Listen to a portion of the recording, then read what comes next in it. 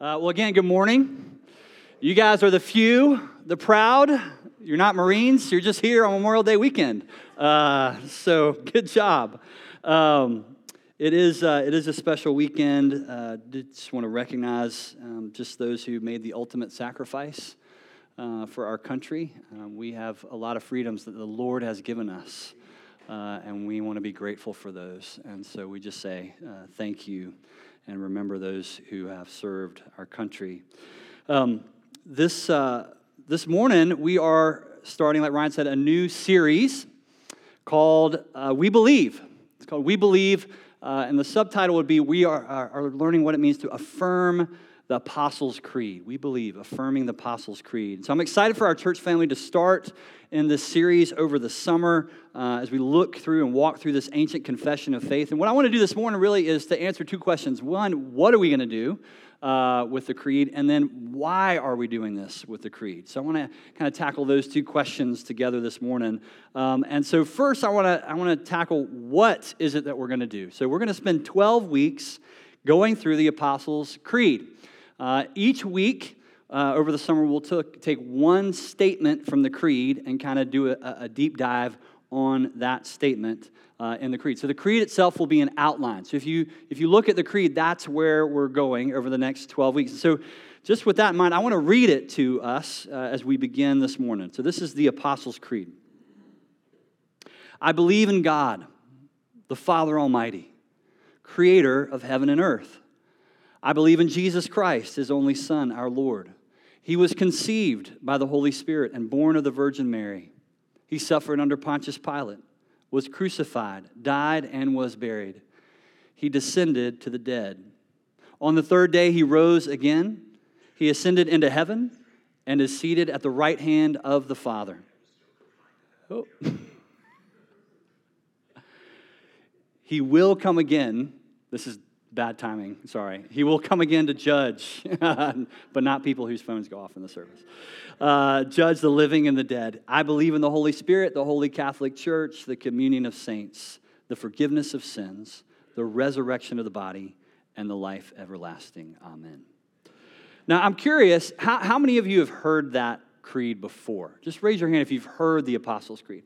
All right, keep your hand up if not only you've heard it, but you grew up in a tradition where you said that on a regular basis as a part of your kind of church experience. Okay, that's great. That's really helpful. What's interesting to me is there's a diversity of kind of experiences and backgrounds within our church family when it comes to creeds and liturgical worship maybe more broadly. And so for some of us, this will be totally new. Some of us are maybe because we're new in the faith, or like me, you grew up in a tradition that did not use the creeds, or maybe was even anti-creed, if we could say that. Some of us grew up in traditions where we use the creed and we said it every week because you come from a tradition with a liturgical kind of background. And so you've been saying it all your life. I'm also aware that some of us, when we found out we were doing the creed, we got really excited. Right? And then some of us were less than thrilled, probably, about doing the creed. Or maybe even you'd be in the boat of being a little bit concerned about doing something like a creed, focusing on that for 12 weeks.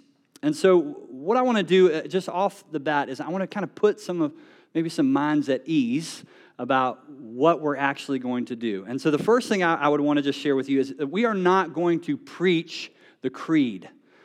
We are going to use the creed to preach the Bible. And there's a big difference. So we're going to use the creed as a guide. And that's because creeds, whether it's the Apostles' Creed or the creed that we often say on Sundays, the Nicene Creed, or if you're familiar with the Athanasian Creed, these creeds, all of them, do not have authority, right? They don't have spiritual authority in and of themselves. Anything they have is, you might say, is derived. Instead, what they do is they point us to what God has clearly revealed in His Word and through His Son, Jesus. And it points us to what most faithful Christians have believed in most places and in most times through history. That's what creeds do. They're helpful summaries, right, of what the Bible actually teaches. That's what creeds are. I love how Matt Chandler describes the Apostles' Creed. He says the creed, and just keep in mind, he's a Baptist, so I just love this, because as a former Baptist, now Anglican, that a Baptist is pro-creed. I'm just down with that. So Matt Chandler says, the creed is to the Bible as the moon is to the sun. Just like the moon has no light of its own, but reflects the light of the sun, so the creed has no power or authority of its own. It merely reflects the light of the Word of God. Okay, so I think that's just helpful to kind of frame how we're coming at this and how we're using the creed. The second thing I would say is our intent is to use the creed in the same way that faithful followers of Jesus have used the creed for almost 2,000 years. From the beginning, the church faced a dual challenge. On the one hand, affirming the truth, and on the other, confronting error. There was a need to define the truth according to what Jesus had taught and His Word, and God's Word, and on the other hand, to defend against false teaching and errant teaching. So maybe you know this, but you might be wondering, where did the creed come from? Where did the Apostles' Creed kind of develop? And I think this is pretty amazing how this actually took place. So the creed actually began to develop, I would say, within a few decades even of Jesus' own life. And this is how it happened. As people came to faith around the Roman Empire, they began to gather in communities, and churches were born. And you get a picture of this in Acts chapter 2, right? Acts chapter 2 says there were people gathering, and what were they doing? Right? They were breaking bread together, they were praying together, they were worshiping together, but it says they were devoted to what? The apostles' teaching. That's what Acts 2 says. And so that is being developed all across the Roman Empire. And so more and more people are coming to saving faith in Jesus in individual churches, and then groups of churches. What they start trying to do is figure out, how do we help these new Christians understand the apostles' teaching? And so what they develop are tools like the creeds. They develop their own individual creeds in churches, and then those churches began to work together to kind of find creeds that they could all agree on together. And so over time, what happens, and even within 100 to 200 years of Jesus' own lifetime, these churches agree on what these creeds should include as foundational to the Christian faith. And so that by the 4th century, we have what we today call the Apostles' Creed. So one of the things I appreciate about that is it came from the local church. Right? You see that? It grew up, and God raised it up as a means to help people devote themselves to the Apostles' teaching. Now, just to clarify a couple of things. One, the Apostles' Creed is not called the Apostles' Creed because it was written by the apostles. It's so named because it's an attempt to summarize the teaching that was handed down from the apostles. Also, the Apostles' Creed does not hold, like I've already kind of said about the power, it doesn't hold some kind of magical kind of incantation power. Sometimes it can feel like that, depending on the tradition you've come from. When we say these like magical things or super spiritual things happen, that is not what is meant. Neither is it meant to be a rote tradition or an intellectual exercise or just something that good Anglicans do. Okay? In fact, I heard this story once about a church that hired a new pastor. And he came in and he was leading his first Sunday service, and it came time in the service for the creed to be said. And so he watched as everyone in the service stood up and they turned around, turned their back to him and faced the back and began to say the Apostles' Creed together facing the back of the room. And he was like left just scratching his head, what in the world is going on? So after the service, he kind of went to a few people and was like, why is everybody turning around and turning their back to the front of the church to say the creed? And everybody was like, I don't know, we've always done it that way. And he finally found an older member of the congregation, and when he found this guy, he said, look, he's like, there was a pastor a long time ago, he came, he wanted us all to learn the creed. We didn't know the creed, so he bought this banner, and he hung it on the back wall of the room. And he put the creed on it so we could all stand and we could all turn and read it together. Now, at some point, the creed came down, but people kept standing up and turning around to the point that nobody knew why they were doing what they were doing, which is always the danger. We're not doing this to do it. We're not doing it for any reason that we need to lose sight of. We're doing it because it matters and because it's helpful. And if it's not those things, then we won't do it. Right? So we have to guard against this kind of hollow tradition, but that doesn't mean we just toss the creed. It means we remain committed to using it rightly. So in short, Throughout the 2,000-year history of the church, the creed has been a helpful tool for spiritual formation and growth, and it's a tool I'm convinced we need to recover as a church family and in the broader church, I think, in many quarters. So a couple of resources, just real practical stuff about what we're doing that'll help you this summer, encourage you to use one of these. We've got a couple of options for you. You may have seen them in the lobby on the way in. This is something we're going to start doing with different sermon series. We're going to put books on the table in the lobby, and you can grab copies right there. You can pay using your phone. So I encourage you, or if you want to just make a gift, if you can't afford it, just take a book. But there's books out there, and there's two books out there. One is called Affirming the Apostles' Creed by J.I. Packer. It's a little 150-page book. It's got a short chapter on each statement of the faith. I love it because it comes with scripture readings that go with each of the statements from the creed, and then it has about 4 or 5 questions, kind of just for you to kind of reflect on. Great resource. The second one is called The Apostles' Creed, Together We Believe, and this is a 12-week study that was put out by the Village Church up in the Dallas area, Matt Chandler. It's got some video teachings that go with it. You can purchase those from Lifeway. Some of them are available for free on YouTube. But I like it because it's really solid content, and it's got a different format. It's designed for group study or for individual study or for family discipleship. So you can use it in a number of ways. It's got a one-time discussion guide for groups, but it's got daily stuff for individuals and for families. So if you're in a place where, man, I'd love for my kids to kind of know the basics of the Christian faith, this is a great tool, and I encourage you to check it out. So both of those available in the lobby, and you can find links to that on our website as well. So that's the what. But let's consider the more important question, which is why? Why are we using the Apostles' Creed this summer? And I want you to grab a Bible, and I want you to open it to the verses I just read, Matthew 28, 16 through 20. And while you're opening to that, I'm going to read it again. Now the 11 disciples went to Galilee, to the mountain to which Jesus had directed them, and when they saw him, they worshipped him, but some doubted. And Jesus came and said to them, "All authority in heaven and on earth has been given to me. Go, therefore, and make disciples of all nations, baptizing them in the name of the Father and of the Son and of the Holy Spirit." And this is the line I want you to hear. "Teaching them to observe all that I have commanded you." Who said that? Jesus. Who did he say it to? His disciples. And who are we? His disciples. Okay, so Jesus says to us, teach them, that's all those who come into faith in Jesus, every last thing that you've ever gotten from me, teach them just the things that I've commanded you. The Word of God, in other words. So Jesus gives marching orders to the church. That's what's going on here. Go make disciples. That's at the heart of it.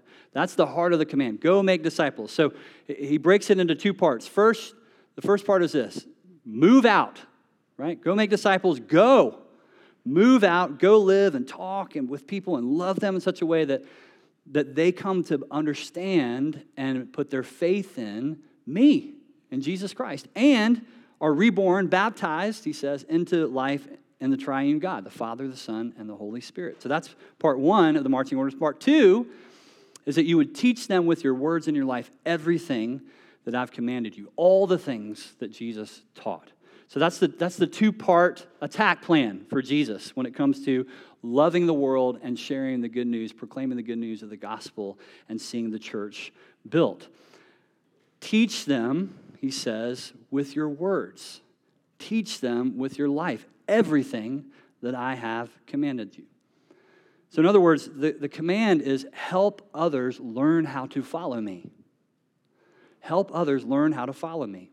So if we're going to be faithful to Jesus, we are called not only to proclaim the gospel to those who don't know him, we have to teach those who do know him how to follow him.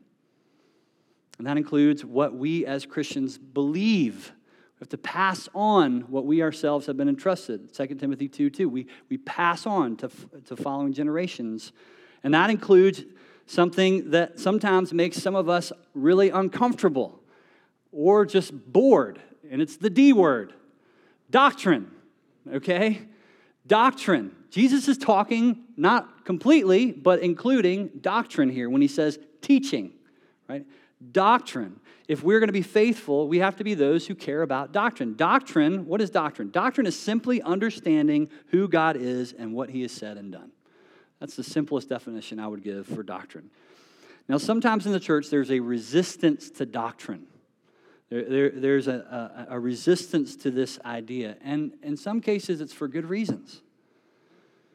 Doctrine can become intellectualized, as James talks about. It can be dead faith without works. It's just all thought. Some have rejected ancient creeds, saying all we need is the Bible or all we need is Jesus. I grew up in a tradition that basically said that, which is interesting because no creed but Christ, maybe you've heard that, or no creed but the Bible, which is just funny because that's a creed, and it's not in the Bible. So the truth is we need doctrine. And creeds help us when it comes to doctrine. And I think another thing that happens, sometimes we hear doctrine and we think that it must be in contrast to the Spirit, right? That to be Spirit-filled and to be focused on doctrine are in tension with each other and somehow. And the truth is they're not. They're not. They actually work together, and you can't actually pull them apart. Jesus, for example, was the most Spirit-filled person who ever lived. And he was absolutely passionate about good doctrine. Jesus was a rabbi who taught people through doctrinal claims, sometimes directly, sometimes in parables, often through his actions. He taught them about God and the kingdom. He made moral truth claims. And the Holy Spirit himself helps us recognize good doctrine, understand good doctrine, and live in light of good doctrine. So this is a very Spirit-filled process, and we shouldn't kind of try to separate them. We need sound doctrine, and it's not enough to say we believe in Jesus. We need to know what we believe about Jesus and why we believe it. Our faith does not and cannot rest on subjective experiences or feelings. It must rest on the living God and the truth he's revealed about himself in both his word and in his son Jesus. So the creed, sum that up, offers us a helpful summary of good doctrine. And we need that. We need to know what it is that we believe. So here's 3 reasons I'm convinced that we need the creed today. We here as an Apostles family and we as the church in America today. I think we need the creed for 3 reasons. The first reason I would say is for completeness. What do I mean by that? The creed can help shape us as complete, well-rounded Christians. One thing that can happen is that our beliefs can kind of get out of balance in our lives. We all have preferences. We all have tendencies. We all have passions. We all have experiences. We have different people that have influenced and shaped our faith. And if we're not very intentional, what can happen is we can not intentionally, but along the way, can become kind of doctrinally out of balance, which can ultimately kind of distort our faith. So here's a helpful way to think about this.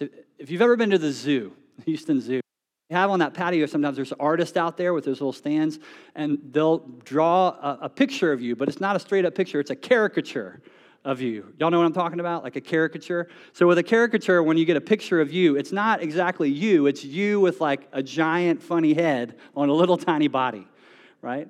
Or you might have like super giant biceps, but little tiny legs. Like it's this kind of out of proportion picture of who you are. And so the same thing can happen. We can kind of become a caricature in some ways if we're not careful when it comes to our faith, our beliefs. That can happen as we grow as Christians. You might be really clear, for example, on one core teaching of the faith, but less so about something else. Or you may be really passionate, right, about one particular belief, but that may come at the cost of other really important beliefs. So, for example, it's really common today for American Christians to have a very, very strong conviction when it comes to Jesus as their Savior, right, their personal Savior, but a much less deep conviction or lack of conviction altogether when it comes to God's church and being a part of the corporate body of Christ. And so you can see how that becomes unbalanced. So being mature disciples of Jesus means having a well-rounded faith and a creed that can help shape us in this way, bring balance and completeness. So that's one reason I think we need the creed. Second reason I think we need the creed is for clarity. We need the creed to give us clarity about what we believe. We live in a very confusing and a very confused age. we often are not sure what we believe or how it actually helps us relate to the world around us. A.W. Tozer famously once said, "What we believe about God is the most important thing about us." And so today, I think too many of us aren't really sure exactly what we believe about God. And not that we can pigeonhole God or like pin God down, but God's revealed a lot about who he is. We can know a lot about God. And so we can get clarity. But a lot of us don't get clarity, so we kind of get stuck. Maybe you had this experience. I have, where I felt stuck, and so I throw my hands up in the face of some really complex kind of theological challenge or moral issue in our culture. I kind of feel stuck. Or maybe you've compromised on an essential belief because you're just not sure, really, and have real clarity about what you believe when it comes to that particular thing. And the Creed invites us to be more clear about who Jesus is and what he taught. It's just interesting. Jesus was surprisingly clear about a lot of things. Really clear about a lot of things. Sometimes we want to act like God's so mysterious. God's laid out a lot of truth for us. It's not as mysterious as we might want to think. The problem, I think, is that we live in an age that objects to objective truth. That's part of the challenge we face. Today, there are many truths. There are many truths, not just the truth. My feelings and desires ultimately are the arbiter of my truth. Have you heard that? My truth. Your truth and my truth.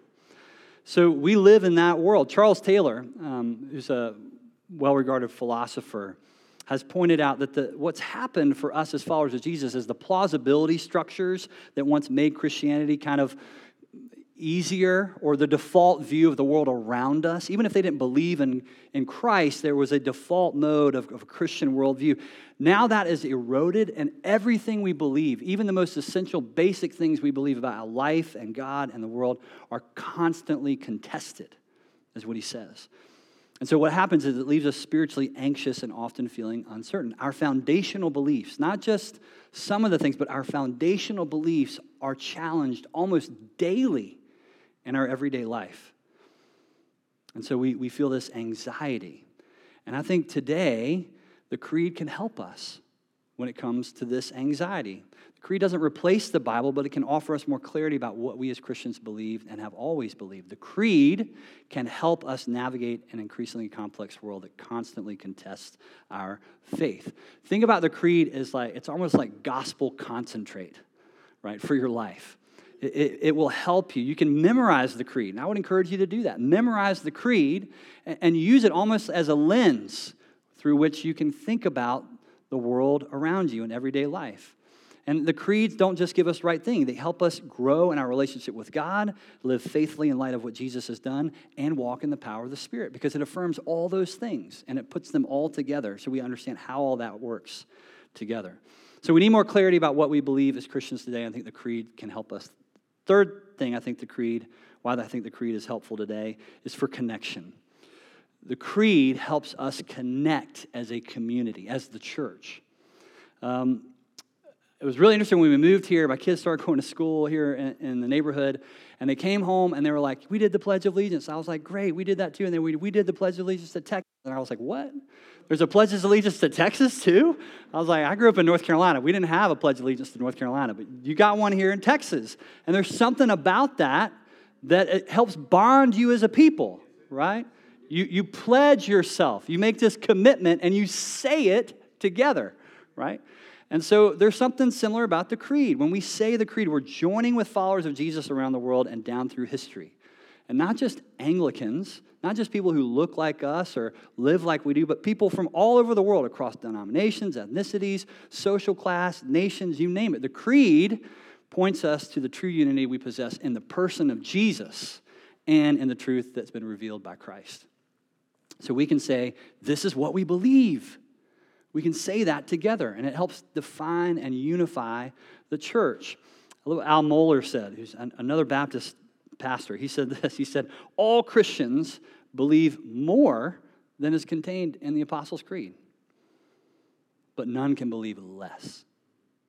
I think that's a really helpful way to think about it, right? All Christians believe more than is contained in the Apostles' Creed. It doesn't tell us everything, but none can believe less. And I would follow that quickly by saying the creed is not just trying to find the lowest common denominator for followers of Jesus. What it is it's saying we are affirming the heart of the Christian faith and declaring to the world that in Christ we are a part of this beautiful, ancient, diverse, spirit-filled global family, the people of God, the church. That's what we're saying when we say the creed. So why do we need the creed? Completeness, clarity, and connection. And so what I would say as we go through the creed this summer, it might be helpful for you just to keep those in mind. We're after completeness, a wholeness, a clarity in our beliefs, and a connection with the global and historical church. What the creed says is the one holy Catholic and apostolic church. I would also just want to end with this. I would say it might be helpful to think of the creed as an invitation. And I think this might be especially helpful if you've got a lot of history with the creed, and maybe the creed feels a little stale to you. See it as an invitation to deeper faith in the living God and not just reciting spiritual facts. And I thought of a story about Jesus in Mark chapter 5 that I think kind of illustrates this and helps point us to this idea of the Apostles' Creed as an invitation to faith in the living God. So in Mark chapter 5, there's a story of a man named Jairus. And Jairus comes to Jesus and he says, Jesus, will you please heal my 12-year-old little girl? Please. He begs Jesus is what it says. He begs Jesus. And so Jesus is going with Jairus to his house, and he gets interrupted and delayed because he does another miracle, this beautiful miracle for this woman who's been bleeding for 12 years, interestingly. And so, but in the midst of that, some people come from Jairus' house and they say, we're so sorry, your daughter has died. And so there's no need for Jesus to come anymore. Don't bother the teacher. And then this is what Jesus says, Mark 5:36. It says, but overhearing what they said, Jesus told them, don't be afraid, just believe. Right? Don't be afraid, just believe. In that moment, Jesus extends an invitation of faith, right, to Jairus. An invitation for Jairus to acknowledge that he is utterly powerless. There is no human power that can help him. There was nothing he could do to save his daughter. And an invitation to fully trust in the God who could, the God who heals and the God who saves. So Jesus calls him, in other words, away from fear and into faith. Away from fear and into faith. Just believe is what Jesus says. And that is not a callous kind of cliche thing that he says, nor is it a call to just blind faith. Just believe. It's an invitation to faith in the God who is with you and who loves you and who can save you. It's an invitation to a faith that you can stand on even in the face of death, is what he's saying to Jairus. Just believe. Just believe. And what I want to say is the creed is offering the same invitation. We begin the creed by saying, I believe. It's an invitation to believe, to put our faith in the God who is with us, and the God who loves us, and the God who can heal and save us. That's what we're doing when we say the creed. Apostle Paul says in Romans 10:9, if you declare with your mouth, Jesus is Lord, and believe in your heart that God raised him from the dead, you will be saved. It's a promise. You will be made whole. You will be saved. This is what we believe. This is what we confess. So here's what I want us to do. I want us to stand. You guys just stand. And together what we're going to do is we're going to declare with our mouth and believe in our heart these truths of the Apostles' Creed together. And we're going to say it each week as we work our way through these 12 weeks. And I just want to say off the bat, if where you are in your spiritual journey, if you don't feel like you can say this because it's not where you are, that's okay.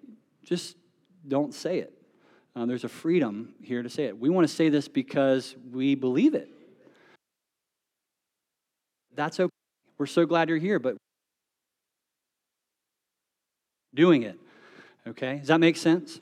Okay, so total freedom not to say this, but together what we want to do is say this. And my hope is that by the end of the summer, maybe by God's Holy Spirit, all of us can say it and believe it. That's the prayer. That's the hope, okay? So let's say these words, maybe like you've never said them before. Let's say them together as God's people. I believe in God, the Father Almighty, creator of heaven and earth. I believe in Jesus Christ, his only Son, our Lord. He was conceived by the Holy Spirit and born of the Virgin Mary. He suffered under Pontius Pilate, was crucified, died, and was buried. He descended to the dead. On the third day, he rose again. He ascended into heaven and is seated at the right hand of the Father. He will come again to judge the living and the dead. I believe in the Holy Spirit, the Holy Catholic Church, the communion of saints, the forgiveness of sins, the resurrection of the body, and the life everlasting. Amen. Amen.